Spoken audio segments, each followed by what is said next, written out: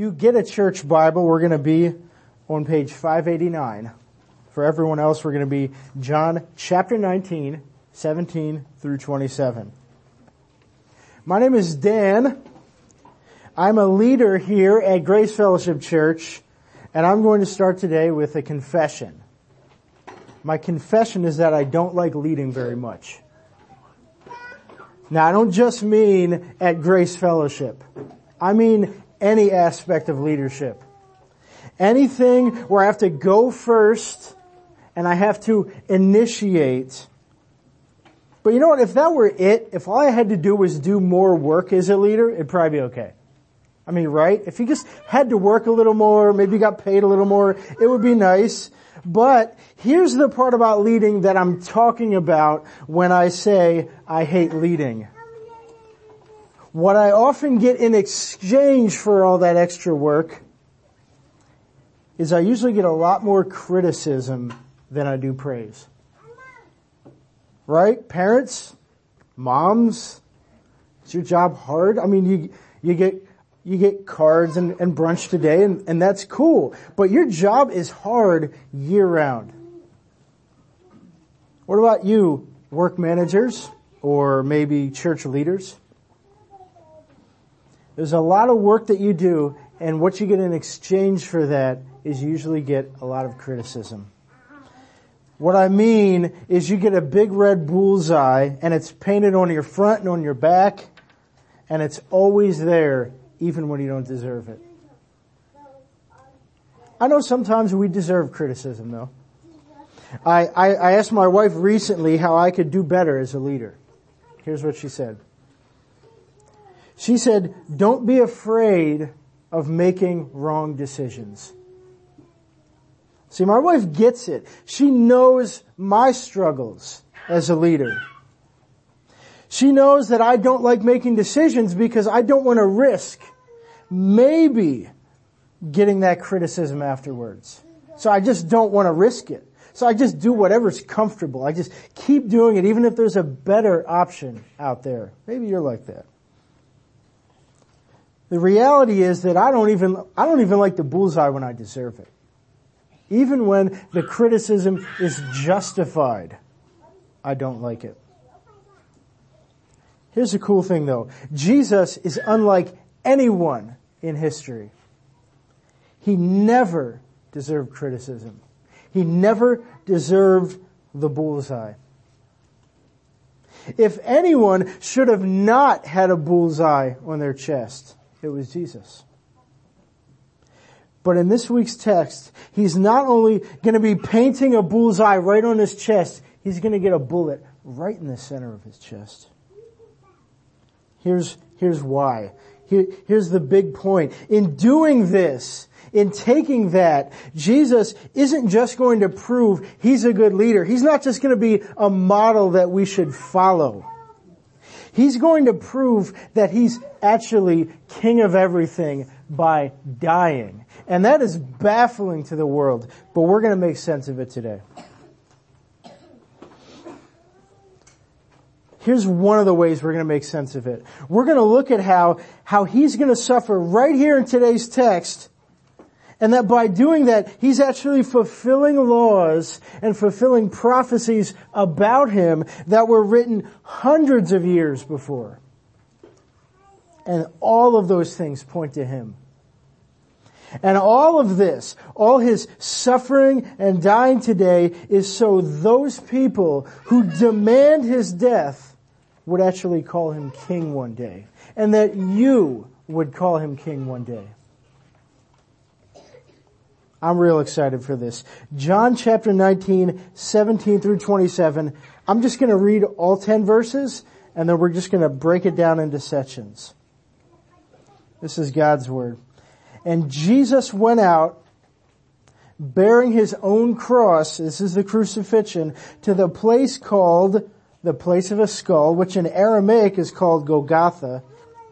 There they crucified him, and with him 2 others, one on either side, and Jesus between them. Pilate also wrote an inscription, and he put it on the cross, and it read, Jesus of Nazareth, the King of the Jews. Many of the Jews read this inscription, for the place where Jesus was crucified was near the city. And it was written in Aramaic and Latin and in Greek. So the chief priests of the Jews said to Pilate, "Do not write the King of the Jews, but rather, this man said, I am the King of the Jews." Pilate answered, "What I've written, I have written."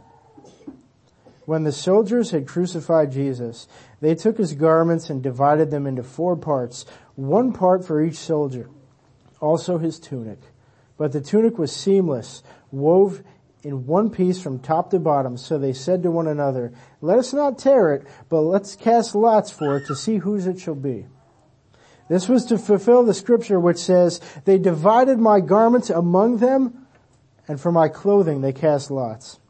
So the soldiers did these things, but standing by the cross of Jesus were his mother and his mother's sister Mary, the wife of Clopas, and Mary Magdalene.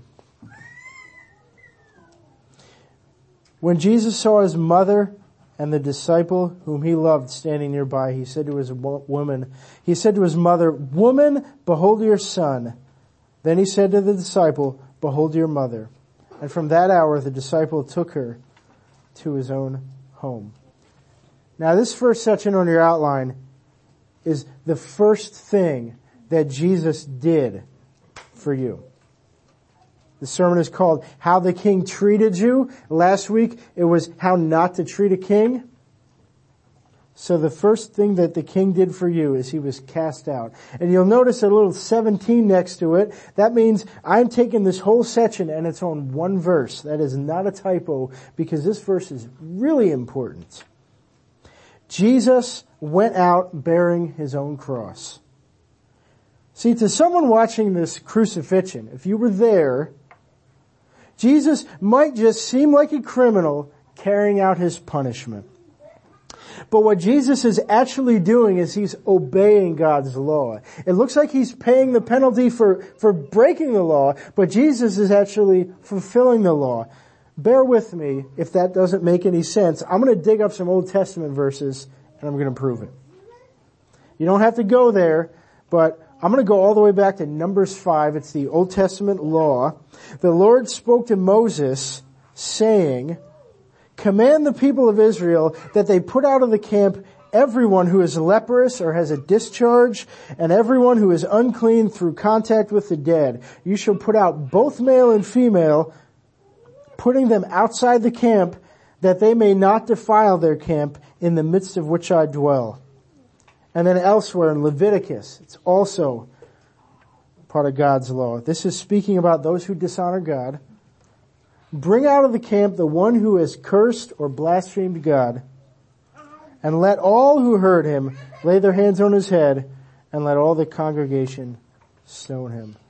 Now why did I go there? Why did I go to the Old Testament? Because God's law, what I just read, written for the people of Israel, was written because God hates sin.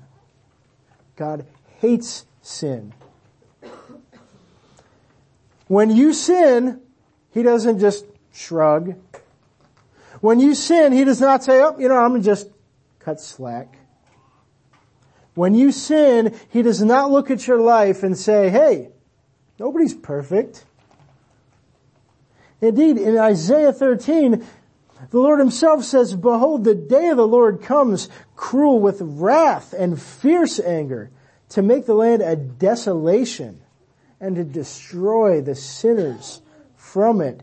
God hates sin because God is holy. He is set apart in that he can't coexist with it. It goes against who he is.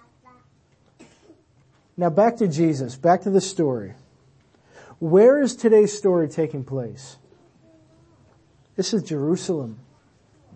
Jerusalem in Scripture all throughout is called God's holy city. This is a land that God, in a way you might say, he wanted his people to live here. This was the land that was set apart. It was God's holy city. This was the city for God's people to live in. And who's living there now? Let's consider our text from last week. Who's living there? Pilate's living there. Do you guys remember Pilate? The guy who's just so obsessed with power and he's just okay with this sham trial and he just wants to promote himself. He's living there. He's calling the shots. Does Pilate deserve to live in God's holy city? No. Okay, how about just all the Romans? Do they deserve to live there? What are they doing? They're squishing the Jews that live there. They're saying, okay, Jews, you can be Jewish, but just stay over here, do your little religious things, go to church, but don't actually live it out. Like, don't take it seriously. Just kind of, you play over here and be nice. That's what Rome is doing. Should Rome be living in God's holy city? No. Okay, how about the good guys? We've covered just about everybody except for the Jews. Should the Jews be living in God's holy city? I mean, it is. It is their city, right? No. Last week, what did they say about Jesus? They said, this guy is not our king. Caesar is. Do you see where I'm going with all this? The only person that's worthy to be in God's holy city is Jesus, and he's the guy being cast out of it. And so after being betrayed and abandoned by his disciples, and he's just been given a mock trial by night, which was demanded by the people that he chose, Israel, and under the authority of a corrupt leader, Jesus goes out. This is why Jesus fulfills God's law by being cast out. Because everyone else deserves it. And they're hopeless unless he does it himself. Do you get that? Remember the book of John so far? That's what we've been doing for the past year. Jesus is the Word, God in the flesh. Remember in John it said later on, and it says that's why Jesus did all these works. That's why he came and did all these things so that you might believe. This death is his greatest work. So he isn't just allowing death to happen. He's not just a good guy that got killed. He's making sure it happens. He's willingly cast out. He's willing to become the leper, the one with a discharge. He's willing to become the blasphemer. He's willing to become the sinner. Here's the implication from this whole section. Sin must be cast out. And Jesus became sin. Now here's an application question that I have to ask you. Do you cast out sin like Jesus was cast out here? Or do you make peace with sin? Maybe you're okay with it. Here's a few ways that you might examine yourself. Do you have double standards when it comes to sin? Here's an example. You're watching football and, oh man, that commercial comes on. That's kind of risque. I gotta change that. That's not cool. And you change it. But then the next commercial comes on and it's just a horribly dysfunctional family. And you laugh and, oh, that one's cool. You hated this one, but this one was okay. Maybe you're even eating a big bowl of ice cream while you're doing it because the ice cream tastes good and you're not even hungry. And you think to yourself, man, I'm getting that, get behind me, Satan, change that channel, and then you eat the ice cream. I have no idea how deep it goes for some of you. Maybe you just complain. Anybody here complain? When's the last time today that you looked at somebody who's above you and you thought, I could do it better than that guy? When's the last time you made a political comment on Facebook thinking, man, I wish we could just change stuff? When's the last time today for some of you? Maybe it's not political. Kids, maybe just think, I could do better than my parents. Maybe your boss, maybe you're just silently angry at your boss all day, and you think it's cool because you don't say anything. Like you think, well, as long as I keep it to myself, it's alright. Jesus says it goes to the heart. If you think it, it's a sin. And here's the excuse we tell ourselves, because our lives are so covered in this stuff. We say to ourselves, it's just who I am. Or we say, it's too late. I can't change that stuff. I've been doing it for 60 years. How can I stop now? See, we tell ourselves it's just who I am, but guess what? Jesus died for who you were, so that you could be new. That's why Jesus is going to the cross, for every sin that we do not cast out and have not cast out. And because Jesus was cast out, we're then actually set free to cast out the sin. Do you see? It's not that you cast out the sin and then you're okay with Jesus. He dies for it and then you just thank Him for picking up the check. That's how you live the rest of your life out. And we can reject sin not because we're awesome, but because we love Jesus. Now, if you think God hates sin so far, we're actually just warming up. So we're going to keep going to point 2. Jesus wasn't just cast out, He was crucified. I'm going to cover verses 18 through 24. One of the biggest misinterpretations that people make about Jesus is they say He was a good guy who got murdered. Like this was unexpected. Like, oh, maybe if He would have ducked that, maybe He could have maybe lived out some more and done some more cool stuff. Friends, Jesus didn't just know it. He didn't just know He was going to die. This was in the Old Testament hundreds of years before. Even how Jesus would die. And this scene might look out of control, but it's not. These next 7 verses, they have 3 prophecies, and I'd like to point those prophecies out so that you can know personally how much this was divinely ordained. In verse 18, Jesus was treated as a criminal. Jesus, the scene is, He was hung between 2 convicted men, 2 men who were guilty, 2 men who deserved to be up on that cross, according to Roman law. And this is a prophecy that's spoken of in Isaiah chapter 53. You don't have to go there. Isaiah 53 says He would be numbered with the transgressors. Now, this is a bullseye from earlier that I was talking about right here. Because nobody kept the law perfectly except Jesus. Nobody. Yet here He hangs as a criminal. See, the world actually thought it was doing itself a favor when they put Jesus up there. I mean, consider the pain and the disrespect that Jesus is suffering right now. This is not a good man dying. This isn't like us when it's like, oh, I didn't deserve that. Like, I was kind of speeding, but only like by 3 miles. Like, I was only kind of doing it. Or, I only missed the meter by like 4 minutes, so that doesn't count. This isn't that. This is perfection. This is the righteous judge of heaven and earth leaving the bench and going to prison when the bullseye should have been on anyone else. That's what this is. Implication, Jesus was convicted of the world's sin.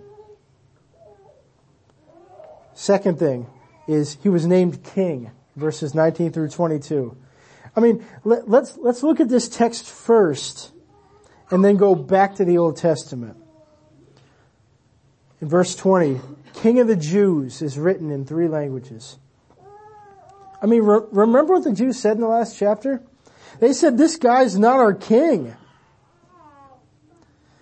I mean, the Jews are able to read this and then it gets confusing and they tell Pilate, hey, you should change the sign. Like, this doesn't belong up here. Because earlier in the chapter, Pilate sought to release Jesus, but the crowds would not be denied, and Pilate caves to them then, and he puts Jesus up on the cross. But then, look at verse 22. They tell him to change the sign, he doesn't. Why did he cave to them then, but not now? Well, my educated answer is that I do not know. But I do know that Pilate is historically regarded as a very self-centered person. And we've seen evidence of that in his interactions with Jesus so far. What did he say? I have the power to take life and give it, and I can free you, or I can destroy you because I'm Pilate. I mean, that's pretty much what he said so far from this little glimpse that we've caught of him. And he's been baffled by the Jews. I mean, after he talks to Jesus, he goes back to the Jews and he says, you know what, I don't think, he hasn't done anything wrong. But they just demand it and they demand it, and he finally caves into the pressure. And my guess is this. Here's my guess as to why he goes along with them earlier, but here he doesn't. I think he's just baffled by the Jews and he's sending them a message. He's sending them a message up on that cross. And the cross says, this is Jesus, King of the Jews, and below it is a dead man. The message is, Jews, this is what Rome does to kings. That's what I think he's saying. And you know what? Even if that's not his goal, the crazy thing is that Pilate has no idea how profound he's being here.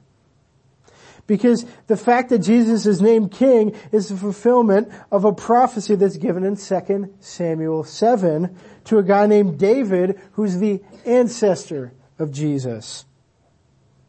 In 2 Samuel 7, David says this, God said to me, when you lie down, I will raise up through your offspring a king, and his throne will last forever. That's Jesus, because his lineage connected to David is clear in Matthew. But what's Jesus to Pilate?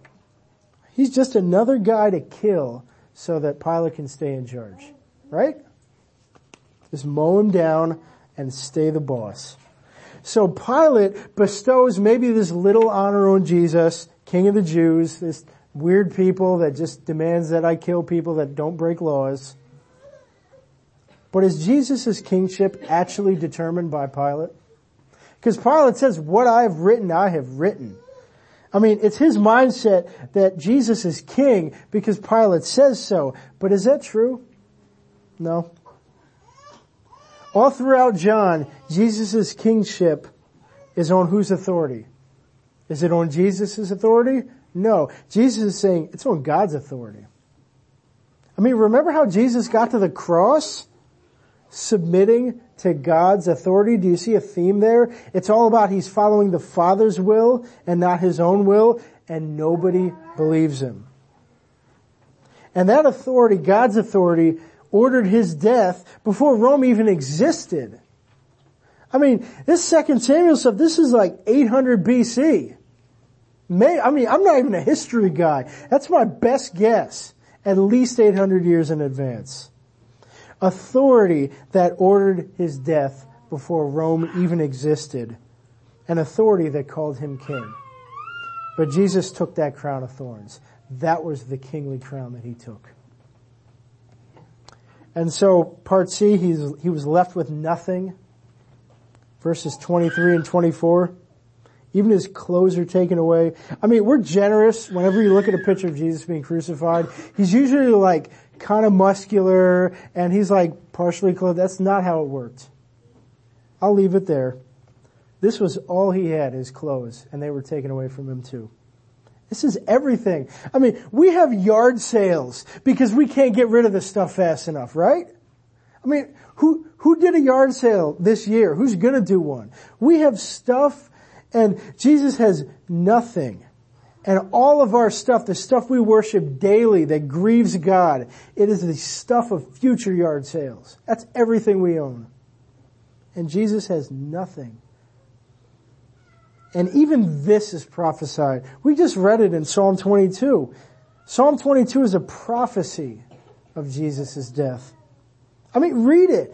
It even says, my hands and feet are pierced by my enemies.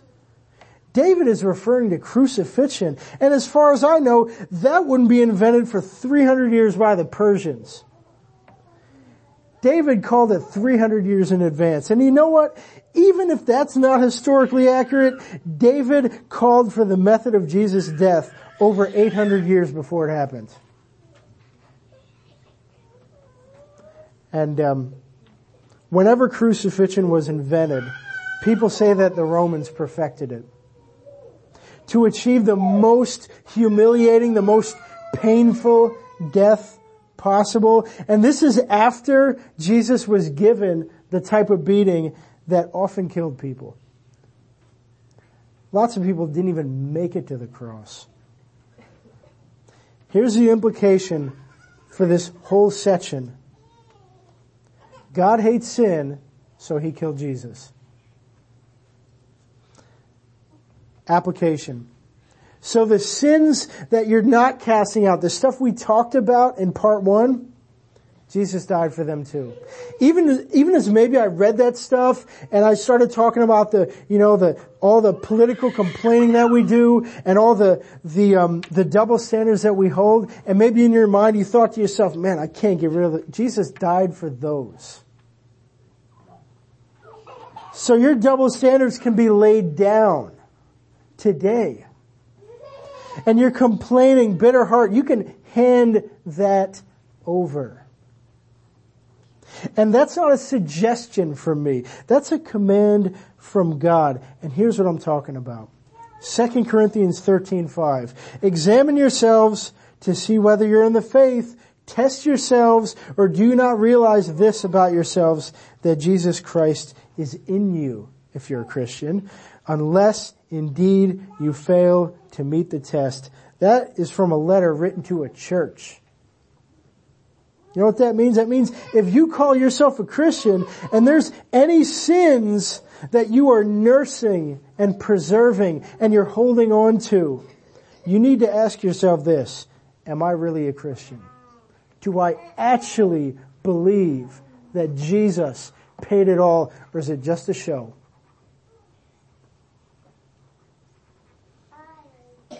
Because if you don't believe that Jesus paid the bill and your life ends, that bill is coming back to you and you will not be able to pay. And I say this because I'm one of your leaders, not because it's easy. I don't even know some of you. I can feel the bullseye light up on my back just saying that stuff. But if I don't show you the depths of your sin, Jesus will mean nothing to you. And that would make me a bad leader and a false teacher. So I have to say it. Anybody feel the weight of their sin? Maybe your bullseye just got even bigger. But here's the hope. In this next section, we're going to see what Jesus does as he's dying on the cross. That should give all of us tremendous hope. Part 3, he cared for the helpless. This is the last few verses. Now look at what's happening in this dark scene as Jesus lay there up on the cross. Consider Mary, his mother. Her son is dying horribly. What's going through her head? Maybe she's thinking, that's my son up there. Maybe she's thinking, am I next? Like, is the next cross for me? Because they know that this is my son? Are they coming for me? I have no idea what's going through her head. I bet she's not happy. Here's the crazy thing. Mary is probably 40 or 50 years old at this point. In this culture, that means you're near the end. Where's Joseph? Where's Jesus' dad? He's probably dead. The last time Joseph is mentioned in Scripture is when Jesus is 12 and they go to the temple. That's the last time you hear from Joseph. She's probably completely alone. None of her kids believe in Jesus. They all mocked him. She jumped in earlier in Jesus' ministry. And now she's alone. And Jesus looks at her. He looks at the beloved disciple, who is John, the author of this book. And he tells him to take care of one another. He says, now you're family. You don't have a family? Now you're one. I love that this text falls on Mother's Day. Jesus is dying on a cross as he's saying this. He's selfless. I mean, what would we do if we were up there? I can clearly remember times when a friend graciously invited me and he took me to lunch and he sat me down and he very gently gave me a rebuke, and I instantly went into self-defense mode. Now, how do you think a guy like me would do if instead of kind feedback over lunch, I was dying on a cross and mocked? How would you do?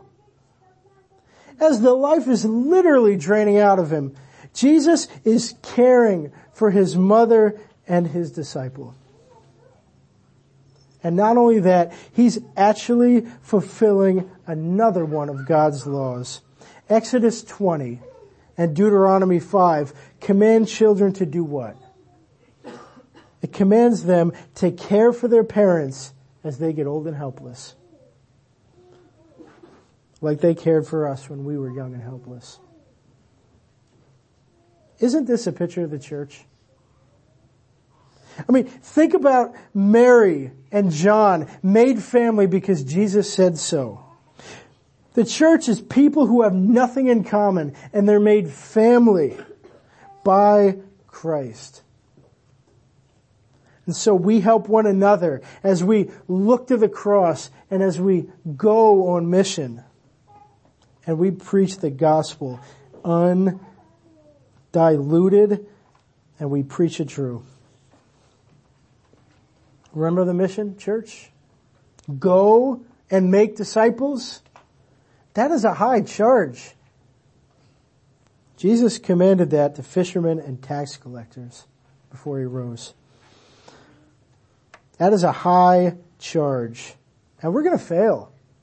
Because I know there's just if we went around and just played everybody's darkest secrets up on a screen, I mean, who would be left? God picked us to show how awesome he is. So we're going to fail, but we can help one another do it and believe in the gospel. Because friends, because of Christ, the bullseye is gone. No more bullseye. All the ammo was spent on Jesus. So we get to go to work. There are so many applications at this point, but I'm going to stick to 4.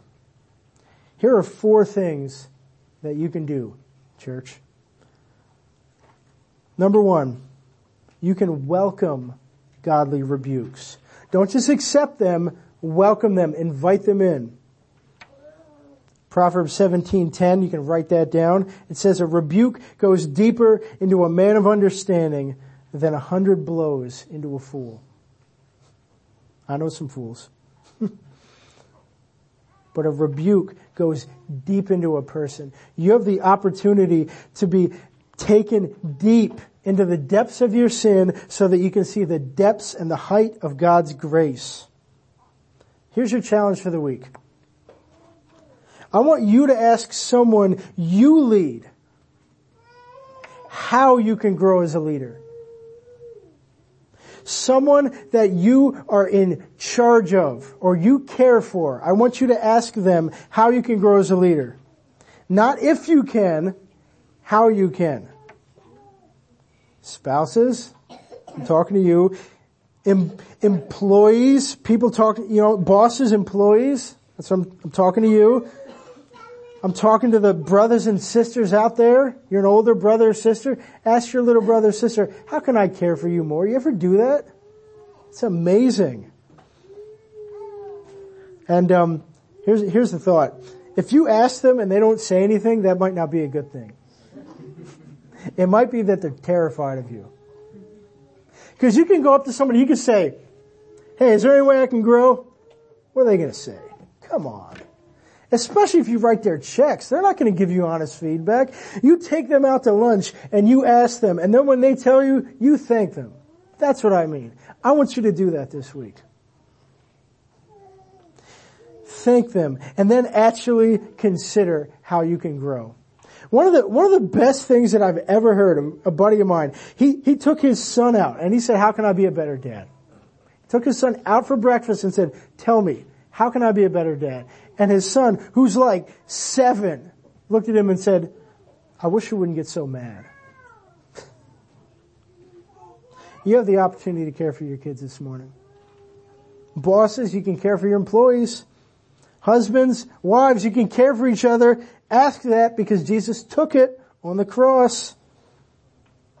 Number 2, you can forgive foolish criticism. Jesus did. Number 3, you can know the difference between number 1 and 2. You can know the difference between godly rebuke and foolish criticism, because I know people who think everything falls under number 2. You know, if they hear anything bad about them, they're just like, well, I rebuke that in the name of Jesus. That's what they say. Here's how you can know the difference between a godly rebuke and foolish criticism. You can assume the best of them and the worst of yourselves. Know them. You want to know them. You ask questions humbly. You know, so if somebody says something like, I don't think you're a good listener, you're like, what? Don't do that. Ask questions humbly. Remove yourself as much as possible emotionally from however you would react and just listen to them. Just take it in. And then search yourself. Psalm 139. The Lord knows us. Hebrews 4:12. The Word of God is living and active and sharper than a two-edged sword. Dive into the Scriptures and search and just say, am I sinning here? You can know. Like, am I doing things selfishly? You can know. And even if you're not sure, just assume the worst of yourselves and the best of somebody. I've never seen a situation in which that was a bad idea. Here's the last one. It's the biggest one, I think, because we're Butts Church people. We're nice, I think. I don't know some of you. You can give a godly rebuke in love.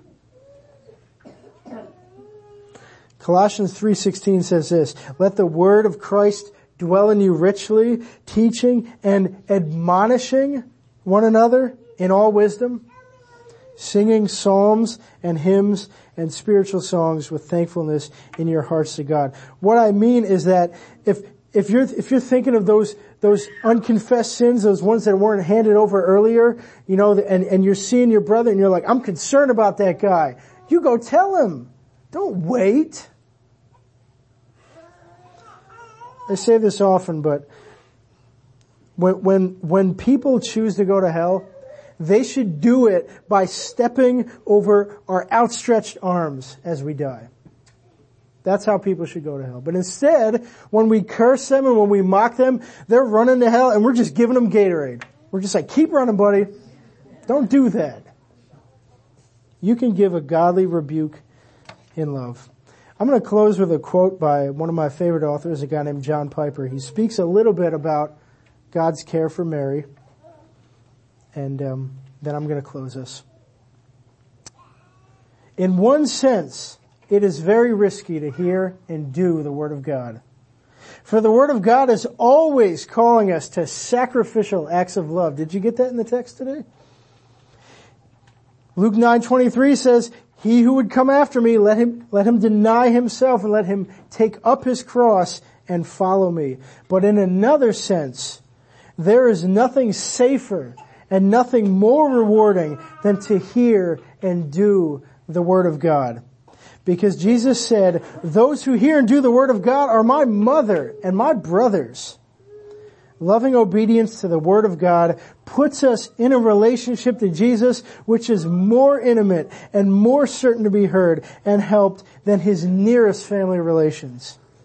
So you can see now what a tremendous encouragement it is to our faith when Jesus makes provision for the needs of his mother at Calvary.